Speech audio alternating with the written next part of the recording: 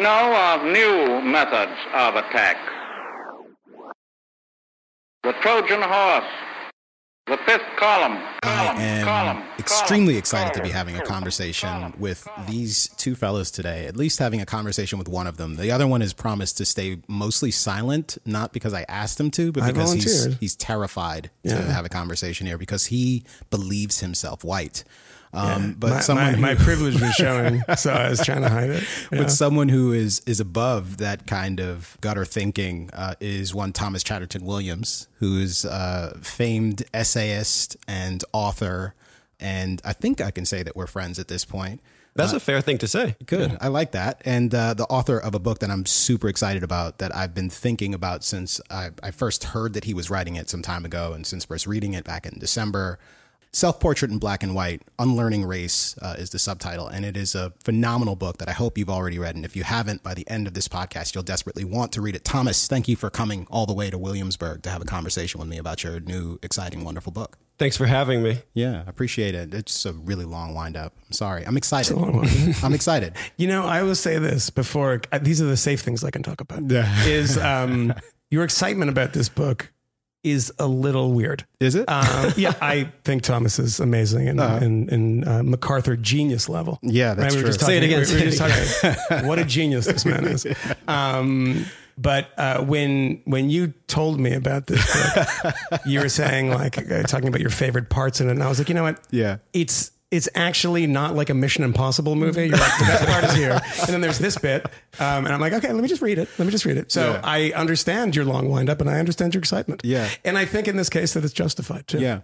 So Thomas, usually when I have conversations with authors for these special dispatches that we record, I will do a thing where I try to summarize the book for them, both to demonstrate to them that I have actually read and understand what you're writing about and to make certain that we're on the same page. I'm not going to do that in this particular case, mostly because I think anyone who listens to the podcast has heard me do some version of, I think, what is like the thesis of this book in a number of different instances. And I would much rather hear you talk about it in that way. And you don't have to summarize the whole of the book. People will definitely still need to pick it up and read it for themselves.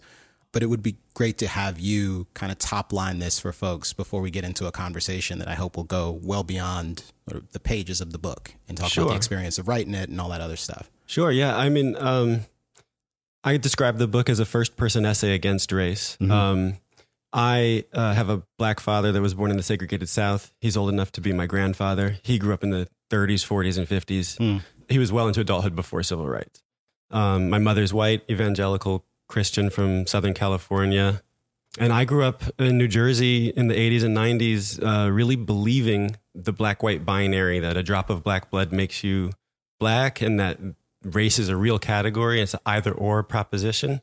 And I basically held on to this belief until I was in my early 30s, living in Paris, married to a French blonde-haired, blue-eyed woman, and assuming my kids would be light-skinned black kids because it was either or. And I even convinced my French white wife that this was the case, and it was very foreign to her European mind to conceive of race, to conceive of hypo-descent and things like this. But then my daughter, Marlo, was born in 2013, and it was really realizing that it would be kind of insane to send her out into the world, just simply describing herself in these like old plantation terms is, you know, a quadroon or something like that, you know? And I really, and it wasn't that I saw my daughter who has blonde hair, blue eyes, really light skin, could pass for Swedish. It wasn't that I saw her as white. It was that that those categories kind of fell apart for me at that moment. I mean, I had to rethink every easy thing that I just assumed about myself. Her birth and presence in my life tore apart the foundations that I just took for granted. But it ultimately like liberated me a lot. I came out of the experience of realizing that my daughter, like, what does it mean for her to be white if she's 20% Sub-Saharan African descended? What does it mean for me to be black if I can produce a child that looks like this? After I processed all that, it sent me back out into the world simply liberated and able to create myself and to define myself outside of these kind of ready-made color categories that imply hierarchies that are based in the collision of Africa and Europe through slavery. One, it's both wonderful and strange to talk to somebody who thinks about this stuff in a way that runs so close to the way that I do. So in a way, I'm just sort of taken aback by it, even after knowing you and us having talked about this in other contexts and me having sort of poured over the text. One of the things that I really love about the book, as you just summarized, is just how personal it is and how much of yourself and your own thinking in that moment you reveal as you go through the book. And you talk about taking your daughter home on that ride and having to decide like what song that you'll want to play. That first cultural indoctrination, you know? I thought about the same thing. I thought about it most when I was thinking about like what lullabies will I sing for my daughter? One, because I didn't want her to become obsessed with nursery rhymes. And two, because I wanted her to love Donny Hathaway and Marvin Gaye in the way that I did. It's manifested itself in some really bizarre ways where I sing songs to her that are completely just not context appropriate at all. Like I'm singing sexual healing. It hasn't reached that point yet. Wake up. I think I might actually get in trouble at that point. Yeah. No, I sing For All We Know at bedtime, which that's great. For all we know, we may never meet again, which is a little dark, but dark. I kind of think is wonderful. Yeah. It's true. Like you're going to bed and the song's about how much I love you and how wonderful you are. Do you have a good singing voice? You must. I'm great. I'm pretty phenomenal.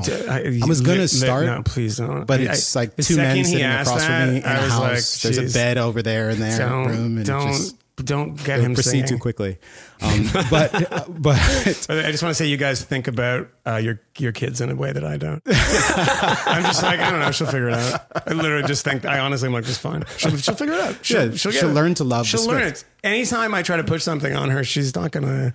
She just go the other direction. So, well, but I mentioned that's why she goes to the school show she goes to. In the Cuban cane sugar whatever. She's like on the Sandinista tour at this point. I don't even know. It's so ridiculous. It's called Brooklyn. Yeah, exactly. But I mention all of that because when you're describing that, you talk about making this decision to play Feist instead of Stevie Wonder. Could you talk about that experience a little bit? Sure. I just, was I going to play Another Star or was I going to play Musha Boom by Feist? And actually, Feist just has this voice in the song and it's just she's soothing and she's talking about the kids. And I was like, I just want to play this song that I love that I think is great for, it just conveys how I feel about like wrapping my kid in a coat and taking her home and who cares? Who cares if it's a white artist, if it's a black artist? And actually I think that with an artist like Feist, she has some type of universal access to what I would call soul, that touches on kind of what I hope my daughter will have is that she doesn't make these delineations and that she creates her own taste and, so we played Feist and, there was still this voice in when she was born, I wasn't fully still at where it took me finishing the book is when I actually fully got to the point, I think where you and I really agree. But the book started as me just kind of wondering, what does it mean to change the race of your family? What does it mean? Like, what does it mean if my kids can't see my father in themselves? And it was like kind of a searching essay that I wrote in the Virginia Quarterly Review called Black and Blue and Blonde. I was no longer saying the stance that I had prior to that, which is that a drop of black blood makes you black. But I was questioning. And it was really in writing the book, becoming more aware and living with my daughter as an individual and a human being and not as some avatar of a racial color category. And then ultimately profiling the artist and philosopher Adrian Piper for the New York Times Magazine in 2017 and spending months talking to her about this. Both of her parents are technically black. She's light enough that she can pass for many different things from a light-skinned Indian woman to Latina to some people think she's white. And she retired from blackness in 2012 as a kind of art gesture, but also kind of seriously. And it was in talking with her that I realized that the logical conclusions of everything that I was talking about and thinking about was actually like a rejection of race. And the reason is because racism creates race. And so I think that there's two things that you have to do at the same time. You have to be anti-racist and you have to be against the kind of racism that really perverts our society.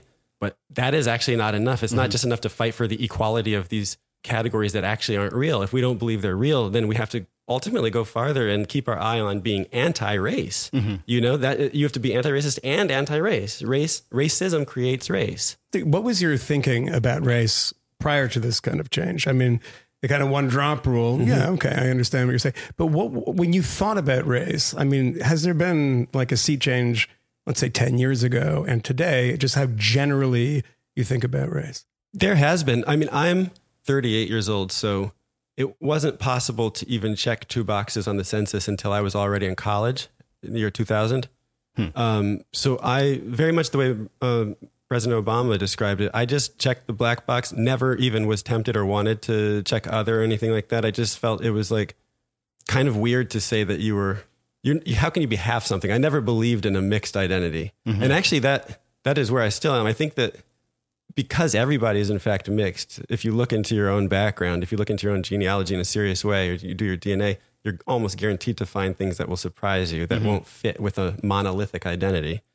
Since everybody's mixed, it's pointless to call people mixed because that also presumes that there are these standalone, pure identities that some people have. So my parents didn't raise me to believe that I was half white or anything like that. My dad, I was lucky to have parents who both are sociologists. My father always kind of had an ambivalence about. My father doesn't really believe in race, but he believes that race is made real, and so I was aware that my father, he would joke that my mother was a light-skinned black woman because she had black consciousness, you know, and he was half serious, you know, because he really believes that. Like my father would say, look, he's the type of guy that would say if Rachel Dolezal is living a black life to that degree, I'm not going to say she's not a black woman because race is socially constructed, you know? But he did send me and my brother out into the world as black men. And I think that helped us. We were proud to be. I am proud of all the cultural traditions. And I mean, this people that was nearly destroyed in this country, but persevered and even created some of the greatest aspects of American culture. I'm proud to be a member of, or to be descended from that kind of group of people. But my belief that that's a racial group has fallen apart. There's a remark in the book. I think it's a quote. I believe it's something your dad said. The notion of the other is false. It's false. He always would say things like that growing up. I mean, when that story, it was just a quick statement because that was when he came. I was thinking that was when he came to meet my daughter. That was the second time he met my daughter. And we had these conversations where I was like, she doesn't look so black, does he? And the first time I said that to him when she was 2 weeks old and he was visiting in Paris, he was holding her and he just was like, she's just a palomino, which is just like a tan colored horse. You know, they use horse breeding terms in Texas to talk about all these surprising color variations that end up on the black side of the segregated tan. He was like, I had a couple of classmates in high school that were colored very similarly to your daughter. And then, he said that again in another context. He said the notion of the other is false. And you know, for me, that's Albert Murray. That's a lot of black writing. That James Baldwin has said these things. Excuse me. Albert Murray's point was always that the most American figure is the Negro. He contains the Native American in his blood. He contains usually white Anglo-Saxon Protestants, and he contains the African. You know, that's America's a Mongol country that basically is made from these 3 primary identities.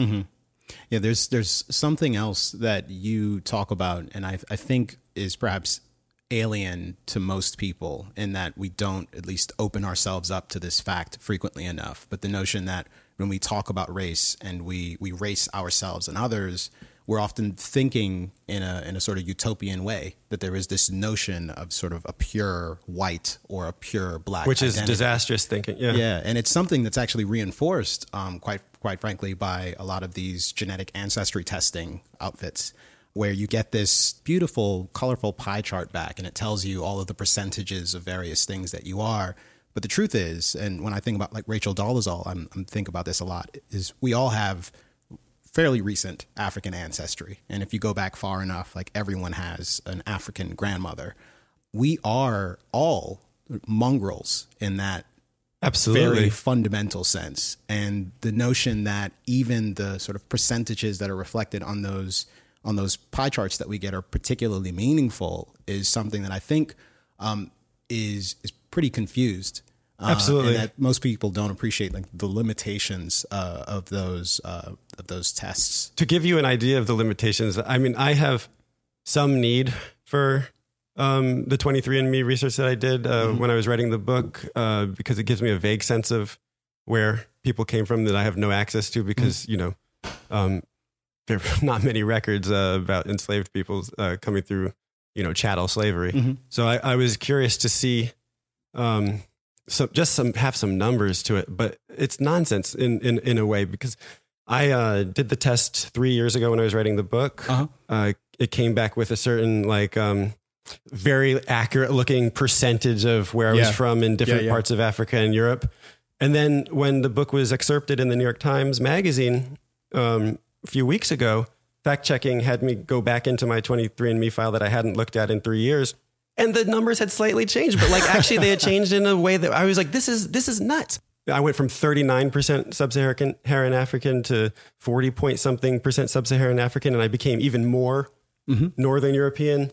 Wait, I became less Swedish and more German. They change? As more people participate, I see. My numbers started changing. Okay, so you didn't actually get physical document. You went onto the website where you have it was updated. But it's actually even more fluid than that. I mean, these tests are a bit of a black box. Like every single one of these companies have different data. Oh yeah, if you do 3 different companies, you'll have 3 different racial makeups. I've read about Oprah Winfrey's experience, and it may have been on that PBS show hosted by Skip Gates, where she got different results from different people. And you have to really think about what that means. And got really invested in this one particular tribe, and then got another test and was kind of heartbroken not to be a member of that tribe, which it reminded me. I ask about that both because you mention the tests in your book, but also because there's a moment in the book where you talk about the importance of knowing who you are, knowing your ancestry, and how for people who were enslaved in America and the ancestors of slaves, or the descendants of slaves, that they don't have a sense of that identity. And in truth, I've always wondered what percentage of human beings at any point in time actually really do have a sense of their identity, at least one that's actually accurate, because we are a constellation of people. And at some point you lose the thread, and there is so much. And the starting point is always arbitrary. Yeah. Why do you start? Why do you start when this people that probably came over with the Huns from the Asian steppes? Why do you start when they arrived in this part of Europe? You could start elsewhere, and then that people came from. At some point, they came from even farther away, and at some point, we know that they came from Kenya. Essentially, why we just have these arbitrary starting points that create our identity, right? And then we invest ourselves in them. And the idea of monolithic whiteness is really young, because what I wanted to say before to your point is that it has not been but a century or less that people of Anglo-Saxon descent considered that they shared a racial identity with Mediterranean whites who were really a race apart. Absolutely. And even closer to home, Anglo-Saxons did not consider Celtics.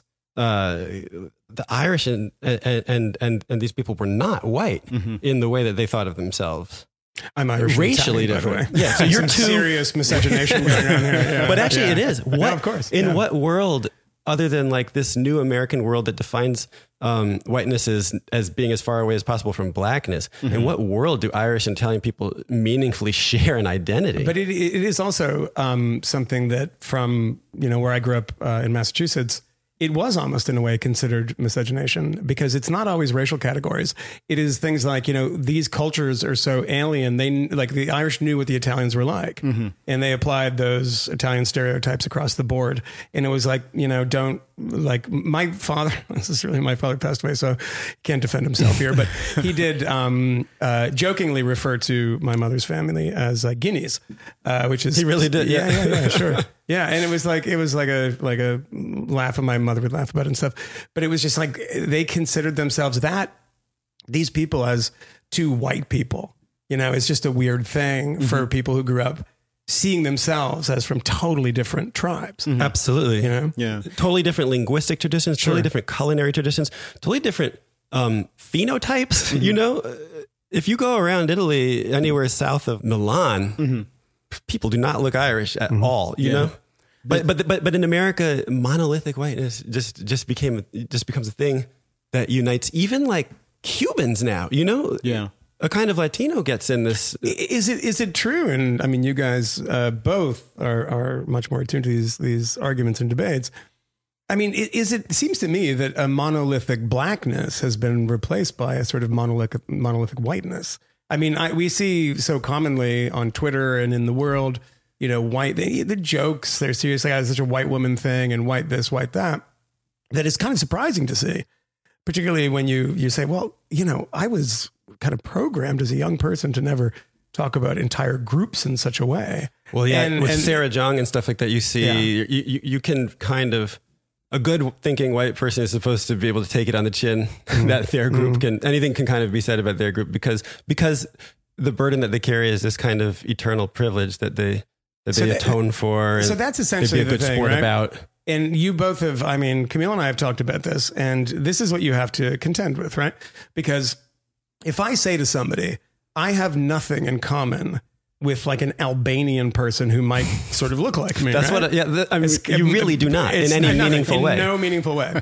But the counter argument and the argument to people unlearning race and, or rejecting racial classification as Camille does is the argument that and I'm sure our listeners are dying to hear the response to, is that, you can't stop being black. Doesn't matter what you think of your race. It's what other people think of your race. So if you get pulled over by the police in the sort of conception of a sort of racist police force, they don't care how you categorize yourself. And the reason that we lump you in with the Albanian is that nothing will happen to you because you're both white, even though you don't have any of those common traditions and, culinary, cultural, linguistic. You are protected because white people are treated differently. So when people say that to you, which I'm sure is very common when you talk about this, how do you respond to it? Sure. Well, first of all, your identity is a negotiation between who you think you are, who you know yourself to be, and what social institutions and other people reflect back at you and tell you are. And so, it's true that like a lot of people from Nigeria or people from the Caribbean who never necessarily thought of themselves as having a monolithic black identity learn in America that they're black. And the argument is that it doesn't matter what you think. The cop will decide what your race is. Sure. But I would say that that's just like not a good argument for how you decide to define yourself. In France where I live, race is a really fungible thing. In France where I live, my identity when I'm, stopped in an airport or something like that is typically I'm read as an Arab. That doesn't make that a real identity for me. I think you shouldn't define yourself by, if society has a flawed way of thinking, that still shouldn't shape who you think you are. Race is a social construct and it's a real social reality. That's why I was saying earlier that we have to imagine the world that we want, but we have to deal with the world that we actually have. So we have to have an anti-racist kind of politics that accepts that race has a reality to it the way that money or something has a reality to it. We give it reality by believing in it. But we have to have an argument that argues against that. But you also, and it's a good point, you live as an Arab in France, mostly, I would imagine. I people look at you, I'm just saying, as from a distance. It's complicated. I'm, the absurdity of trying to get a color swatch for your skin tone, but you're not allowed to use food. You can't call me cafe au lait anymore. I was told in the publishing industry that's a no-go now. Oh, really? Yeah. I'm trying to think of somebody in France because I'm like, and I don't want to say Tariq Ramadan because I think he's kind of ruined his. You almost spit your water out. Sorry, I was not expecting that level of accuracy. Yeah. He's gonna Ramadan, not the holiday. The man accused of sexual assault, which I totally forgot about until right now. But he's the only guy in France to actually suffer consequences, I think, from Me Too. And I wonder why.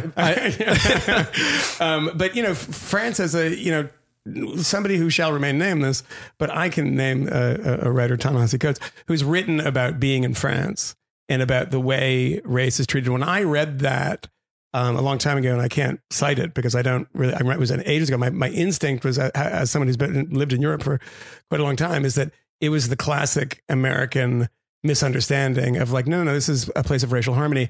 And it's actually quite the opposite. We have handled race, I think, far better than Europeans, which haven't had the exact same, not even close to the same, dynamic, and immigration's very recent, but you see the far right governments, you see the kind of racial attacks happening fairly frequently, which you don't see as much here.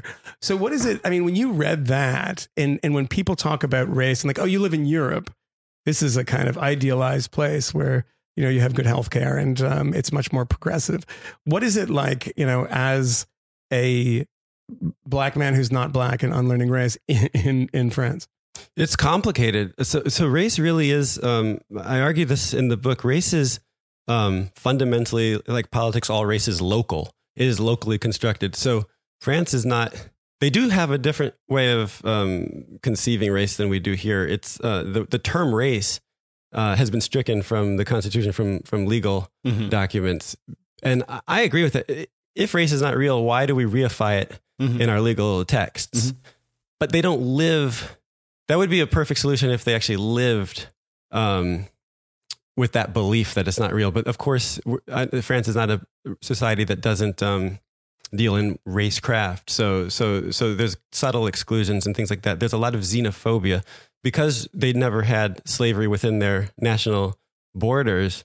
It's different. A society that had slavery in it is fundamentally anti-black in a way that I think most European societies can't be, because there's not this fear of a drop of black blood stripping you of your freedom. You know, they don't have that. The xenophobia that they have is not projected against Americans. They have a love of America, and they've had a long tradition of loving Black American culture and things like that. And kind of also they have a way of they have a anti-Americanism in them, where I think French whites pride themselves on being more cultured than like low white Americans who have this kind of anti-black racism. So they could celebrate a brilliant black writer like Richard Wright and kind of like laugh and scoff at the Americans that were too boorish to appreciate a genius from their own society. So for me, it's complicated because in France, people might look at me, assume I'm North African. As soon as I open my mouth, my fundamental identity is a national identity. It's an American identity, which is quite a privilege to have there. It's quite a freeing thing to be American. Also, my kids and my wife, your kids kind of, I argue in the book that you're not just who you descend from. Once you start procreating and having kids, their identity can reach back and reshape you too. So when I'm with my family, my kids' identity kind of racializes me in a different way than I would be if my kids were part Japanese or something like that. It becomes a thing that shapes the perception I have in society, or the perception of me in society.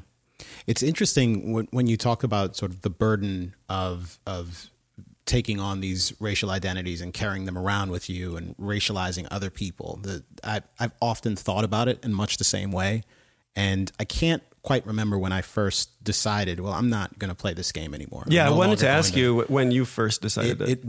There wasn't any one particular point in time that I can really point to. I definitely know that the influences there were Zora Neale Hurston, who, when I read, I believe it's from Dust Tracks in the Road, this wonderful meditation about the way that other people thought about her. And the way that she thought about herself, where she uses this phrase and says, race, pride, and me had to go. That has always been at the forefront of my mind, as has some key excerpts that I'm prone to use frequently from James Baldwin, thing like The Fire Next Time, although, as you've mentioned in some of our discussions on Twitter recently, people just don't want to accept that he actually said what he said. Regularly, yeah. People want to go back and make James Baldwin quotes before quotes. Yeah. But he was himself, and he was clear about what he was trying to say. Well, he was complicated. I mean, he, like many other people, was sort of different men at different points in time. And in the James Baldwin of the 1970s and the early 1980s was a heck of a lot more sort of black nationalist. He was in danger of getting canceled. Before, precisely right. He was being disregarded by a lot of the young black activists, some of whom derided him because he was a homosexual. I mean, Eldridge Cleaver has some of the most savage prose in American letters against James Baldwin for not just being gay, but for I believe he said, wishing that he could make himself into a kind of womb that could carry the white man's baby. Right. I mean, that's really, really disrespectful. You know? Yeah, absolutely. I mean, keep in mind that in So On Ice is a celebration of rape, raping white women as a sort of power move. And practicing on black women to get it right. Yeah. It's a terrifying book, actually. He's and also, it was celebrated by white society. I think it was like Ramparts might have even published it, then it went to a mainstream publishing. I don't remember how it happened, but he was celebrated by Ramparts. But the same thing is also true of Bayard Rustin, who was both gay and heterodox in his thinking. when I mean, he was heterodox when it switched. I mean, the March on Washington, Bayard Rustin is kind of written out of that. He's sidelined because of Martin Luther King Jr. was very sensitive about being associated with Rustin and with Baldwin. Because and I think Rustin had been people were calling Baldwin arrested. Martin Luther Queen, Yeah, and Martin that's Luther right. King wanted no part of that. Yeah, and I think Rustin might have been arrested. I think in Virginia or something for something in a public.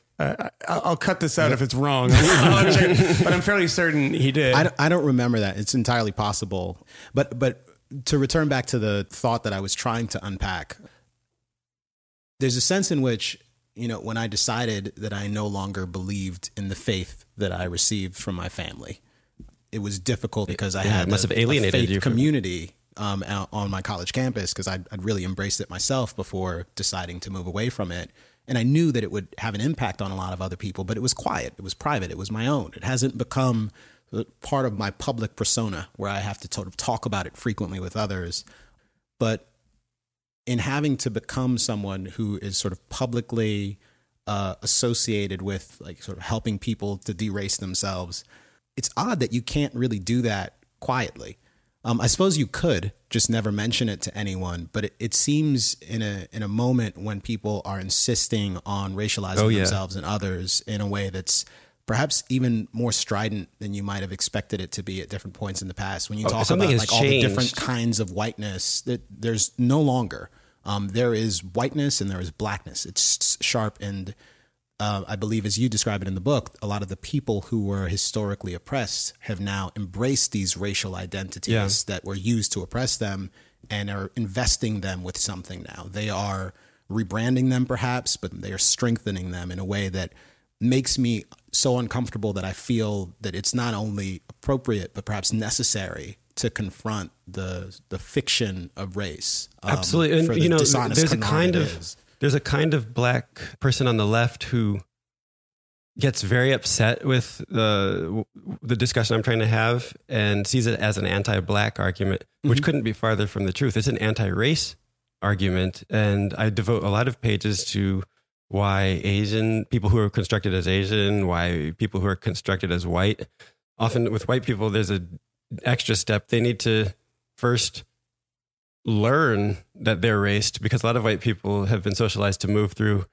American life as a kind of invisible neutral default, and everybody who's not white is a kind of deviation from this starting point. And they don't really think of, I've had a lot of white people say, well, that's an interesting book. I don't know what I could say because like I don't have race, But of course you do. You have very much so. You have a constructed race. You need to learn that, and then you need to come from a perspective of understanding how your race has been constructed and learn to reject it. But not in a glib way, not just saying like, I don't see color in that very basic way. So that's why it really perplexes me that this is seen as an anti-black argument. But last week at Bard, there was an anti-Semitism and racism conference where Ibram X. Kendi came to speak. He didn't hang around to hear other people speak, but he came to speak. And in the question and answer period, something he had said kind of really stuck out to me. He said, and I don't know if he was taking a shot at my book, but it was exactly against my book. He said, racists want to get rid of race. They want a society where inequality just becomes invisible. And like basically in France, you can't mention race and no one has group like categories. Racists want to get rid of race. That's the dream of the real racists. And I said, respectfully, I really disagree with you, because in my own research and writing, I've interviewed some people that are very racist, like your Richard Spencer's, the European thinkers in France who have inspired him. And that is absolutely not what they want. He said they want a post-racial society where everybody's invisible. What they actually want is a very, very visible, racialized society where people are separated. Absolutely. Which is precisely why they're racist. Yes, they do not want unlearning race. Yeah. Well, they say it very clearly. And I was astonished that one of our celebrity public intellectuals on race and anti-racism could just be so off. Well, there is not knowing what what white racists even think. I mean, there is an uncomfortable proximity between like the Richard Spencers of the world and black identitarians who forcefully believe in their blackness and can't they can't leave it alone. They can't stop talking about it. They can't stop thinking about it, how it fills them with pride, and they're bursting at the seams, and they just want to sing the praises of being black all the time. That's how Richard Spencer feels about his whiteness. And he thinks that it's a good thing that important. people are reinvesting. Absolutely. Like, because your tribalism, the more you invest, then it affects me, and it makes me intensify my tribal feelings. And that's exactly what he even said. And you could say, okay, he's a troll or whatever. No, but he wants that, and he wants you to have your racial identity in your place, and he has it in his place, and stay away. If you look at any of the history of, particularly in this country, of racist movements, neo-Nazi movements and similar things, the frequency with which they are in communication with other separatist groups of different races is pretty common. Yeah. It's just saying like, okay, we love what you're doing because we want our own homeland too, and we definitely don't want you in it. And so provided you're doing this, we can just agree on where you'll go and where we'll go. And the idea that they don't like that, I mean, I can think of a million examples. The Nazi admiration for Arab supremacists, you know, I mean, in Japan. Americon has had positive things to say about Richard Spencer. Oh, really? He has. Is that true? You know it.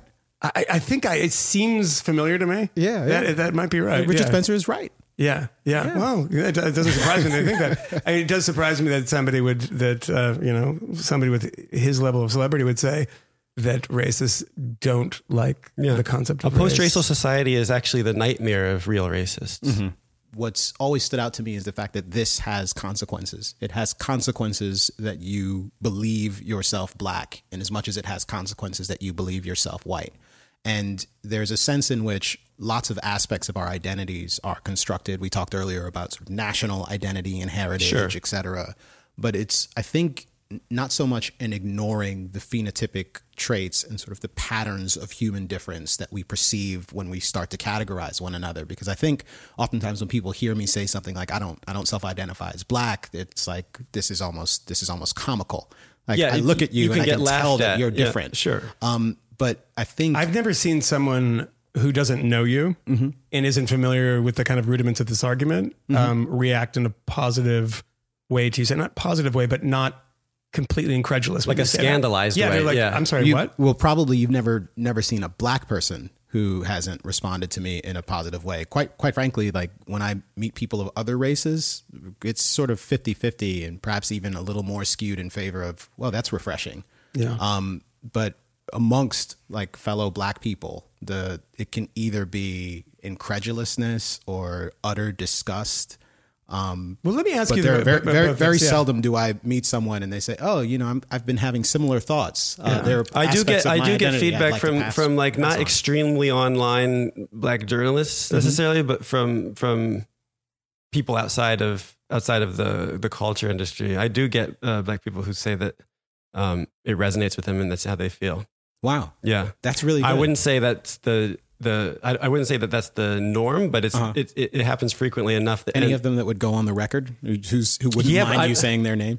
They're not famous people. I get emails and feedback on Twitter from people that just say that that this is fundamentally how they feel. People who are famous say that they agree too. They just won't go on the record. Well, black people. That was precisely my question. Is that why is it? And I won't out them. that nobody. I mean, outing is funny that we even talk about outing, and that term became a term because it was something that would ruin your career or make your life difficult. People knowing you're gay, like Bayard Rustin. And by the way, I checked; he was arrested as a young man and sent to jail for 2 months. Wow. For being caught in the back of a car with two men in Southern California. I was wrong about Virginia. But yeah, why is all of this happening now? I guess there's a lot to chew on, but I mentioned on the episode of the podcast when I was walking in Bed-Stuy and what was the t-shirt? I said, Melanin Queen or something like that. And there's a woman walking by with this. And I said to Camille, he's like, yeah, I saw one of those the other day.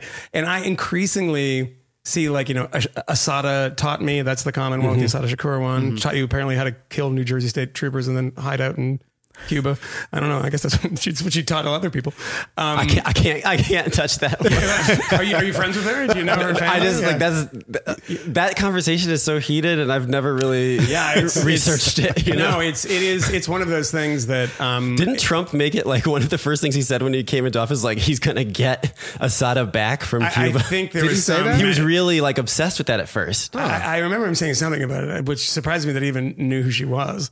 But Yeah, I don't imagine that most white racists are particularly fired up by something like that. They don't know who that is. No, I've been trying to find her just to talk to her, but she comes out once in a while in Cuba, but she's under the protection of the state there. But why is it now that I'm seeing these sweatshirts in a time in which if I say, and I again talked about this on the show, but somebody that I was on a crew with, and I said, well, no, I mean, today it's better to be black than any other time in American history. It's obviously the case. I mean, but you would have thought that I was like Orville Faubus or something, and like just going off about it was like this quizzical look met by like kind of an angry response of like, how could you ever think that? Because the conversation is so constant, not that it's a particular way in which we talk about it. It's just that it's always talked about. I mean, I feel so much that it's talked about that people start, I think, believing in this conception that it must be the worst time in, since slavery. So why is it now that one would think that a book like yours, and it's a sentiment that Camille holds and is quite open about, that we would be sort of ambling towards that after a while. And it seems like the opposite is true. I think there's it's a very complicated thing that I think I can point out a few reasons for. One is the extraordinary hope that was placed in what Obama's presidency would mean for our society. In retrospect, way too much for any one man's achievement, even though I believe that symbolic power is real. And I believe that it has fundamentally reshaped American society in ways that will pay dividends for a long time. But there's this disappointment that it didn't deliver all that was hoped. And then Trump following on the heels of it, this extreme kind of disappointment. And so I think for a lot of oppressed groups, it's easier. It was like confirmation of it's like, of course, the country is fundamentally white supremacist and it will never change. It's the idea that the world never changes. It's easier to accept than the idea that the world changes slowly and imperfectly. Does it say something about today now that the expression you use is the right one? Is that it's white supremacist, which is the two words that I hear so frequently now. Replaced racism. It did. And it's such a stronger sentiment too. Mm-hmm. Yeah. The Archie Bunker racism, where at the end of the show, he's like shown up by Sammy Davis Jr., making him look like a fool or something. White supremacy, you can't show up. These are people who believe that genetically that, from the celestial, that we are a better people as white people. Is that sort of say something about today too? I just realized that all terms have become harsher, superlative now. Yeah. There's not sexism anymore. There's patriarchy. I mean, because it's always pointing to a structural component, which makes it outside of the realm of individual agency. But I wanted to just say that I think that part of the reason why the conversation is the way it is now is also social media. People are in constant communication with each other now. And so really you can see consensus form. Whereas I think before it was obviously conversations were a lot less organized. And I don't think that people realized how many other people were on the same page with them. So there's that. And then I think that there's also just the absolute fact that there is actual cultural currency and power to be obtained in a victim stance. Not just for racial stuff, but all around. You can get a lot out of even Trump. He got the presidency by kind of embracing a victim narrative. 100%. That pays dividends, and so I think that there's a reluctance. I think that some people would probably say, "Look, we're starting to win now. Why would I give this up? Like my Black identity is keeping them on the hook. I'm getting heard." I've got my columns or whatever, my bestsellers. Like, whoa, we're getting somewhere with this.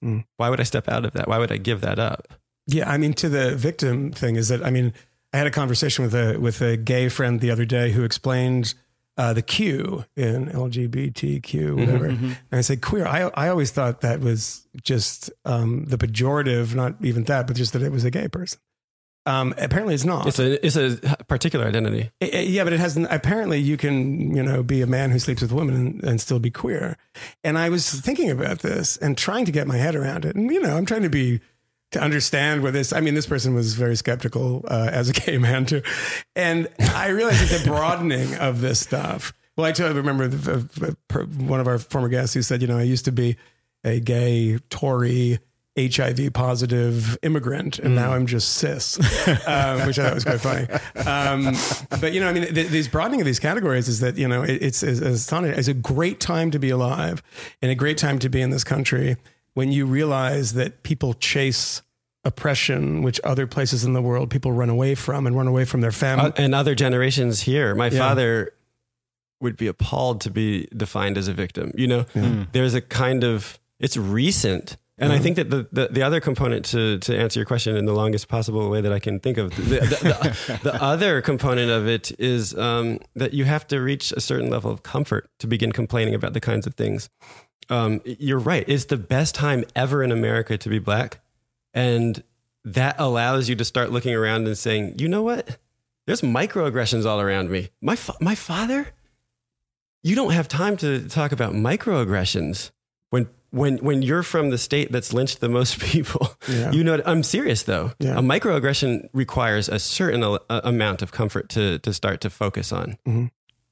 Yeah, I don't have a good answer to that question, and I've thought about it a lot, and I've also had the question put to me a number of times. So I've had occasion to try and talk about it. Yeah. But I just don't know. It's certainly the case that you draw power from it, and all of that. I don't disagree, but I just don't know.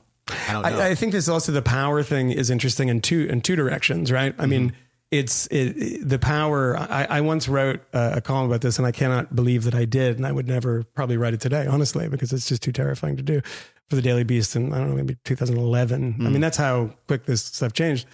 And I remember writing the sentence that the most toxic charge in public life also carries the lowest evidentiary standard. And there's people like me. You've at least said it publicly in the last couple of years. I have. I say it a lot because it's the only thing that I've written that I remember. I don't remember anything else. I literally don't. People say like, "Hey, remember you wrote?" I remember when you. I remember something you wrote when you found out Jonah Lehrer was. Well, there's that too. Yeah. I'm sure you remember that. It's only when I'm like stomping on someone's career or nothing else. Not gleefully. No, not gleefully. But because on the other end of that. The power, there's so many people that are just terrified of. I mean, I never thought about the things that I said with such. People say, no, that's good, right? I mean, and there's some element of truth to that, right? Sure, it's some element of truth that people we're don't careful and we care. Yeah, they're about careful and people are, and it's what people call PC is just a politeness, which isn't true, by the way. I mean, there's something about that is true, but the larger sense and how far it's gone is that you're terrified. I mean, if you misuse someone's pronoun these days or get it I was wrong, terrified teaching class at a small liberal arts college recently. Yeah. I was really focused on pronoun, getting it right and not being misperceived. Well, because no one cares about your intentions. Right. And I think that that's the thing that's so different. I mean, you go back and read like issues of, the Black Panther newspaper. And the concerns in that paper are the police and sort of global revolution and, large encomiums to like the North Korean Communist Party. I mean, legitimately. And it's now this kind of like, the word that you use might not be the right one. And people might, it's like stepping on a landmine. And the difference has changed so much. And one would imagine that going from there to here would be a celebratory time. So I don't know how much longer we can push this, but I did want to get into some of the criticism that I've seen directed at your book and give you an opportunity to address some of it. And then I was going to take some shots at you myself because you're here and I'm petty. But Cinque Henderson is a character on the interwebs, and I saw some sort of Twitter exchange involving the two of you, and I was tagged on it as well. And I sort of jeered him because I'm petty, as I mentioned. But two things. One, there's this phrase "black conservative" that was involved in there, and I suspect it's something that's been directed at you in a couple of different instances. It's something I know I've had directed at me, and it doesn't quite fit, but I'd like to have you talk about it. But two, the specific things that he said about you, that in your book, you tended, and specifically your first book, you tend to focus on errant Black behavior and make no mention of the forces that shaped that behavior. I don't know that that's true, but I'd like for you to respond to that. But also just this general sensibility that there is a contemporary Black struggle, like active oppression that is directed at Black people, and that perhaps your book and your work doesn't give due deference to that. So I wonder if you have thoughts on that. Sure. I mean, in the first case, my first book, Losing My Cool, I was trying to talk about human agency and culture and how culture affects people's self-perception or group perception. I thought I was being pretty clear that this is a group of people that have historically been oppressed, and that, there are still like class, there are elements. I was trying to be very clear that I was talking about middle-class Black behavior. I was not talking about people who are stuck in the ghetto in my first book. I was talking about how a kind of street credibility became conflated with racial authenticity for people like myself who actually were not struggling in a way that made any kind of sense. Mm-hmm. And so so that bothered me, that criticism bothered me, but I thought that he was making a good faith effort in that review to kind of, he was critical of some of the discourse. He was critical of the way that Coates essentializes Blackness. And he was hoping that there would be some kind of good critique out of, I guess, both of my books, but he was disappointed that he didn't find it there. Mm-hmm. And he was disappointed that you, me, Glenn Lowry, John McWhorter, and Coleman almost got to the point of having like the right ideas, which are his ideas, but we couldn't quite get there because we're blinded by our conservatism, which just kind of bothered me because he doesn't care. He revealed that he doesn't care about terms, about accuracy in language, because he called us conservatives. On the episode, we actually addressed that. We talked about that, and everybody in the room said, I think Glenn is the only one that's ever identified himself as a conservative, and then Glenn no longer does. He very famously left the conservative movement in the mid-90s after Dinesh D'Souza's End of Racism book, and the reaction to that and Charles Murray. And when I mentioned this on Twitter to Cinque, he said, it doesn't matter how you self-define, like your positions are conservative. Which is that's debatable on a lot of levels. I think it actually does matter how you self-define. And he didn't care about language. He defined my wife in the review. He called her an aristocrat. I wish that my wife was an aristocrat. My life would be very different if she was like nobility. She's white. So then he goes. So she actually, like, she's a very not extremely online person, and she was just like, please correct this, and he like begrudgingly changed the language to scion of a bourgeois family. She was like, she's like, I keep getting socially promoted in these crazy ass reviews about my husband's book. Scion of a bourgeois family? We are two freelance writers. I'm sorry, was this the review of your book in the Daily Worker? I mean, God. This is a common critique. These kind of, this was in book form too. Like this kind of idea of like, there's some kind of privilege that like my wife gets. She's from a broadly drawn middle to upper middle class. It's not crazy, actually. Like she's lucky to have been. She didn't grow up poor, but to then take that and call that an aristocrat or a scion of a bourgeois family. I mean, it just there's no. Cinque Henderson, by the way, I looked up, went to Harvard, just so you know. I know. But there's no need to actually think Amherst, through. If anyone's paying attention at home. My wife went to a public university in Paris. He went to the Sorbonne. But there's no need. He doesn't care. And actually, he started to get mad at her and called her petty for trying to make a distinction between being vaguely upper middle class and being actually called like really affluent. You know what I mean? Mm-hmm. But it doesn't matter. Just like it doesn't matter that he called us conservative, because we don't agree with exactly what he thinks. Well, are there other critiques that have been offered by reviewers or other things that you've thought about with respect to your work related to sort of how a Black conservative might approach traditional issues and how you sort of find yourself talking about them in public? Do you ever feel like you need to give additional deference to the concerns? No, I've never thought that. I don't think very much about Black conservatives. I've never I'm so far away from being a conservative or from voting Republican or anything like that, that I don't even think about that. I engage with the left. I think one of the things that drives people crazy about the people who don't like the kind of work I'm doing, and people like, in this book form review, I was lumped with Barry Weiss, who's a good friend who I really like and respect and love. But we were called incoherent because we, basically not being an ideologue makes you incoherent. One of the things that people hate about people like Barry Weiss, or I'd put myself there, is that it's like the narcissism of small differences. You are a liberal. You basically agree on everything, but you don't exactly agree with their vision of the world. And so they actually hate you. Right. They don't give a damn about people who are they never talk about actual black conservatives. Those people never read the work of Thomas Sowell and get mad about it. They get mad about somebody that's 99.8% overlapping with them.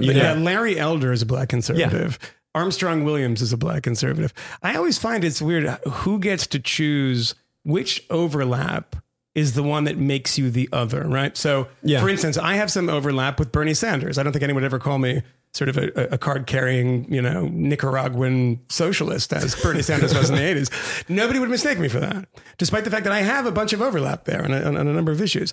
But with race in particular, you could want to raise the marginal tax rate to 70%. You could be, pro-choice, pro-gay marriage, everything, down the line. All of that, yeah. Down the line, you are, yeah.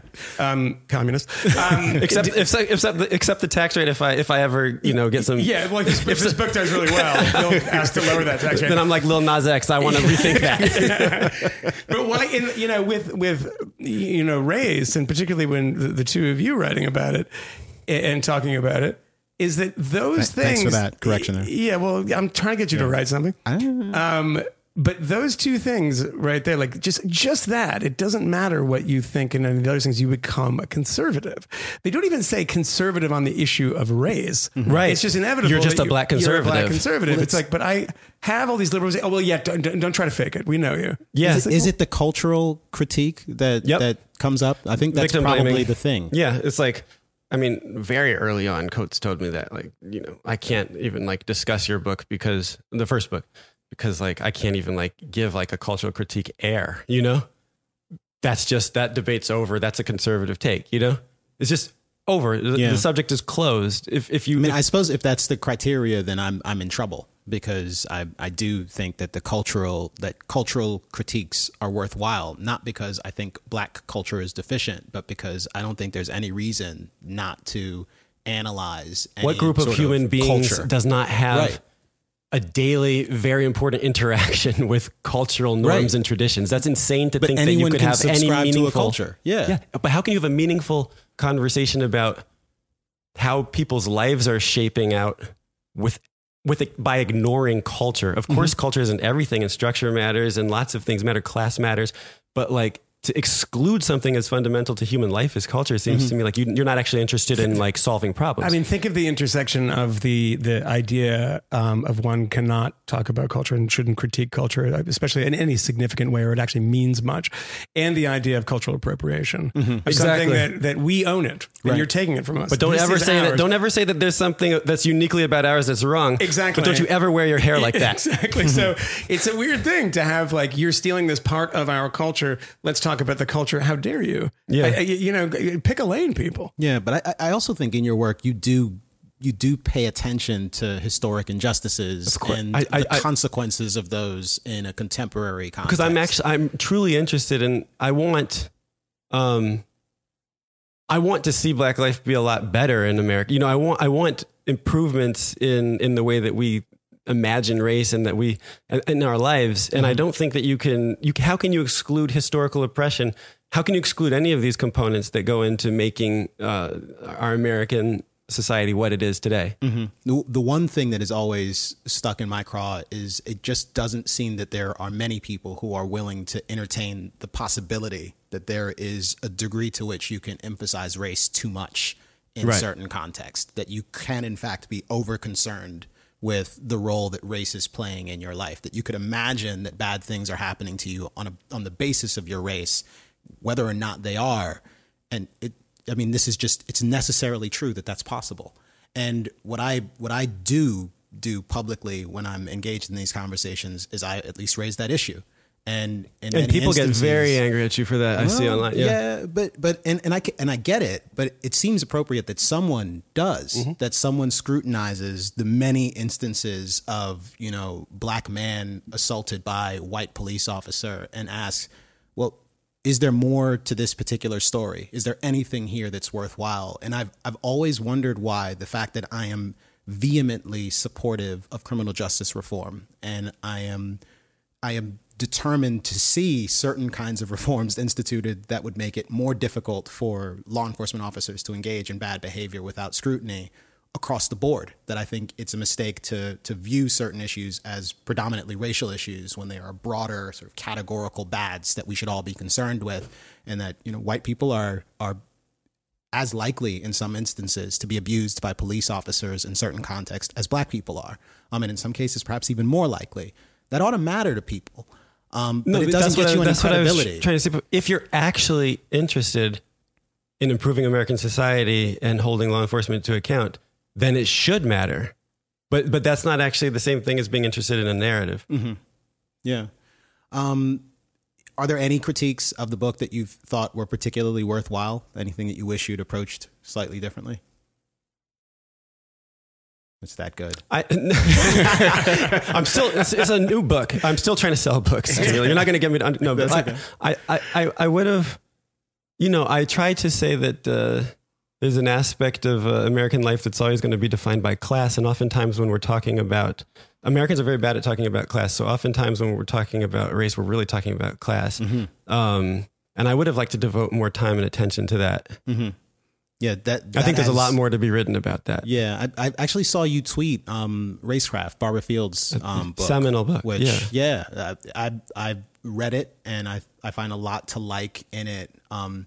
Interestingly, it's the economic policy where I tend to diverge from her. And when I do think about the things in your book that I wanted to talk to you about, there were some of the concluding sentiments. The United States was founded on the triple sin of slavery, genocide. That's the mantra that I repeat. But that's I'm in the book. I'm repeating that because that's Coates' mantra. Yeah, yeah. And the majority of the world has been subjugated under the yoke of European colonialism. Are there aspects of that mantra that you yourself embrace, or at least still? I mean, I think that tone that I'm using there is not. I'm not trying to be glib. I'm repeating the talking points in that section. What does it? I mean, what does it mean to say that the majority of the world has been subjugated under the yoke of European colonialism? On one level, of course, that's true, but the majority of the world has been subjugated under the force of some dominant power at all times of human history. Like what we were talking about before, it's arbitrary to choose the moment that Europe became the dominant force to begin all of human suffering at that point. It's an arbitrary decision. The story of human suffering is as old as the story of humanity. Right. The world has been shaped by it. But what does that mean? What does that mean significantly for my life as it's being lived right now as a person who is lucky enough to have been raised in a middle-class environment to get an education? That being aware, hyper-aware at all times, being kind of high on history and mining the past, being addicted to finding fresh sources of outrage in the past, based on, something as broad as European colonialism. It doesn't make sense for my life in 2019. Right. Yeah. I've always been fascinated by the degree to which history is just kind of this subjective enterprise, and the way that you go about understanding yourself in the sort of broad spectrum of all of the occurrences that humans have been through in a national context or otherwise.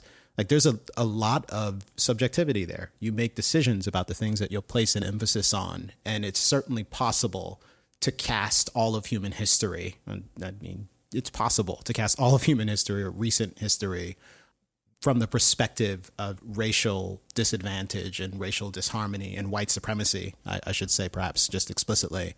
But it isn't obvious to me that that's the best way, that that's the most constructive way. Particularly when obviously there's race is a big factor in certain of those areas, but we're in my apartment now and I have a lot of books around. If you look at any of these books, it's a book about oppression somewhere, somewhere, sometime, something. And oftentimes it's racially motivated. Oftentimes it's religiously motivated. And oftentimes it is not. It's just, you know, a land grab or a sort of expansion of an empire. And most of the time there is, you know, a sort of undercurrent of race if there's two sort of warring societies, but not always, you know? And I mean, there's a uniqueness that Americans think that, you know, whoever the comedian was that said that Americans are the type of people that go to China and say, look at all these minorities. We think that we invented racism. We think we invented slavery. And there's a pride in our awfulness. Right? Yeah. But the thing is that there's nothing unique about it. There's nothing special about it.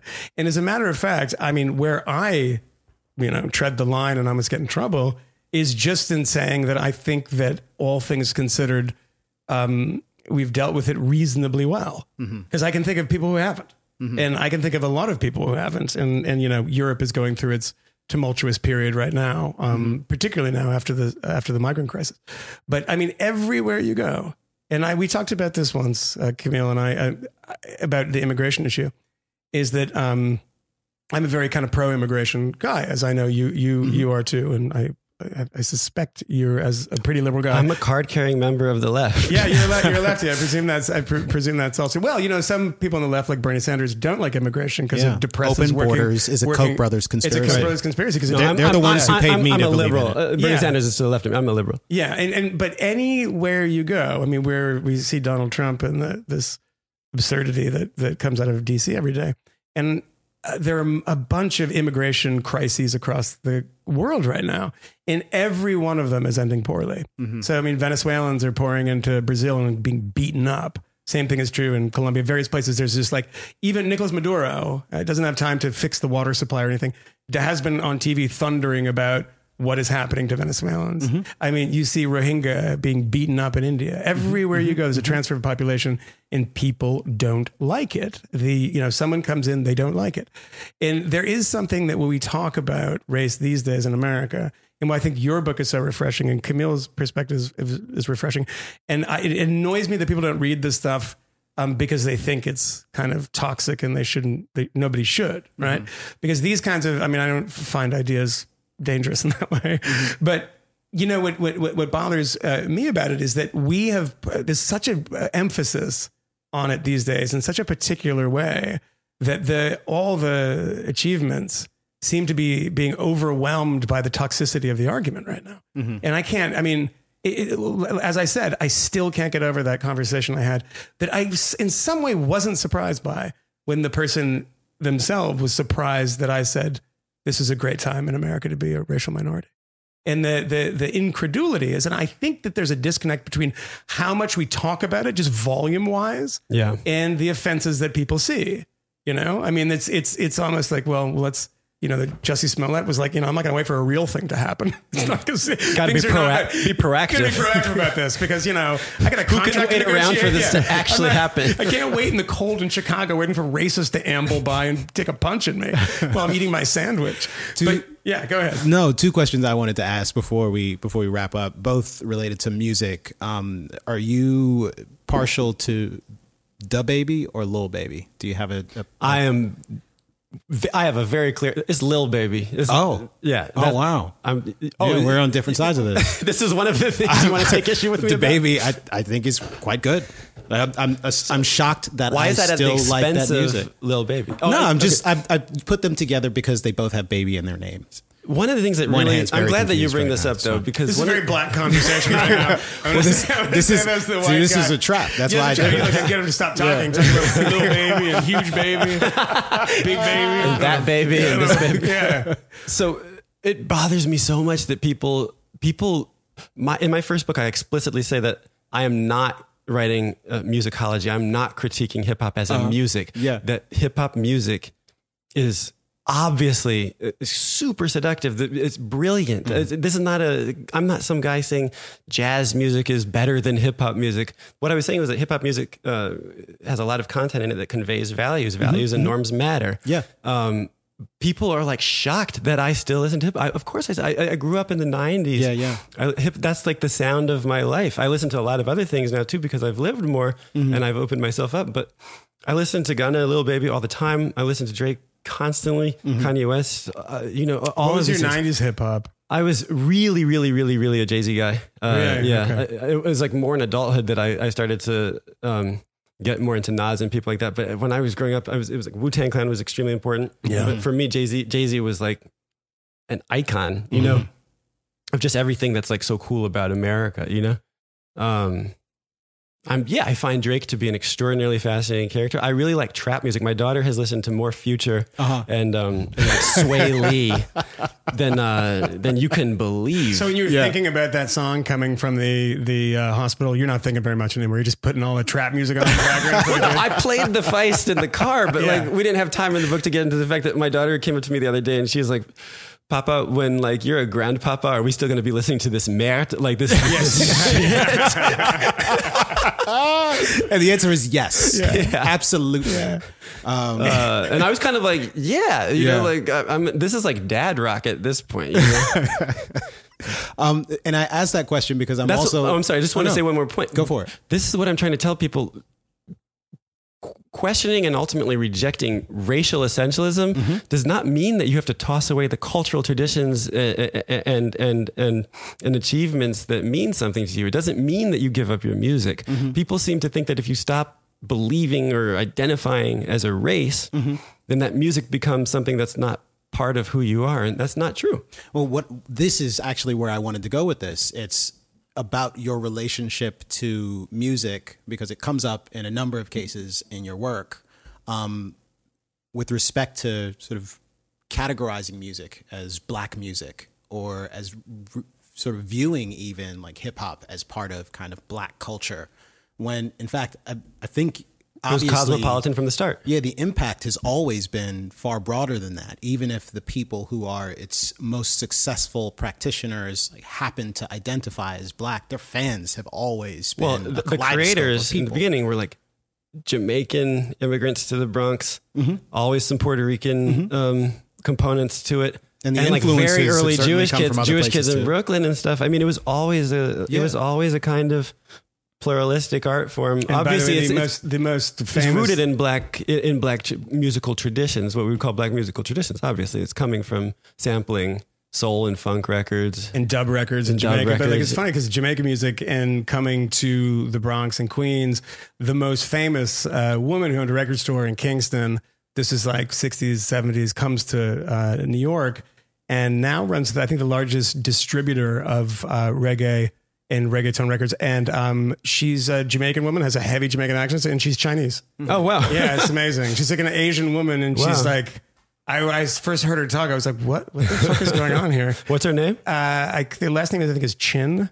I can't remember what. But she's like very well known in the sort of reggae world. Yeah, that's but it's totally meaningless when you have people talking about cultural appropriation and stuff. Is that you have this woman who is the queen of Kingston reggae and like just made all the careers of everyone from Scratch Perry to like King Tubby on, and it's like she's like Jamaican. You've heard her on the telephone or something. You're just like, oh, she's a Jamaican woman. Wow, but she's Chinese. She's from Chinese family. Yeah. I mean, part of the reason I ask is because we like a lot of the same music, but I also have this thing where I bristle a bit when I hear people describe like Donny Hathaway or Marvin Gaye or Stevie Wonder as these like brilliant black musicians, because it's a weird qualifier. Well, here's the thing, right?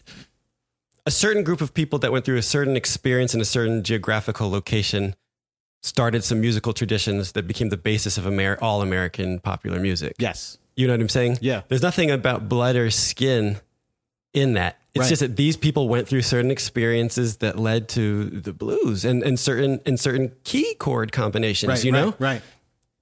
That's what we mean. That is what we mean. But there is obviously more to it than that. Of course, because we're kind of prisoners to because the language of the way that racecraft works through our society. Yeah, but you don't have to give up any pride that you have to say that this group of people, whom I count myself as descended from, in a certain place, going through a certain experience, did this. Yeah, but it could have been otherwise, because there's nothing inherent about it. Like I talked about this a lot with Adrian Piper. The idea that it's inherently racially black to dance well. That's just not true. And there's plenty of white people and Asian people that dance better than plenty of black people. All this, it never works on the individual level to use these categories so broadly, but we're addicted to it. Yeah. Anything you want to get to before we punch out of here? Yeah, I wanted to ask you, because this is something that I get a lot, and I've been kind of, because you don't think of yourself as being particularly privileged, though you have to not be glib about it and realize that you're lucky for things that you have. But, you know, oftentimes we always look at people that have a bit more than us. So most people don't think of themselves as anything other than having like a bit less than they think they should have. Sure. But I'm aware that I've been described a lot, and the coverage that's happened of this book is like, in the New York Times, in a review I was really happy with, I was described as prosperous, which like some of my friends were like, did he like find out that you moved into a bigger rental? Prosperous is like, that's a heavy word. You know what I mean? I want to be prosperous. I hope to prosper. But do you think that like your ability to take this philosophical stance that you have is connected to your economic success that you've had? Do you think that there has to be a necessary financial component or class component that like frees you?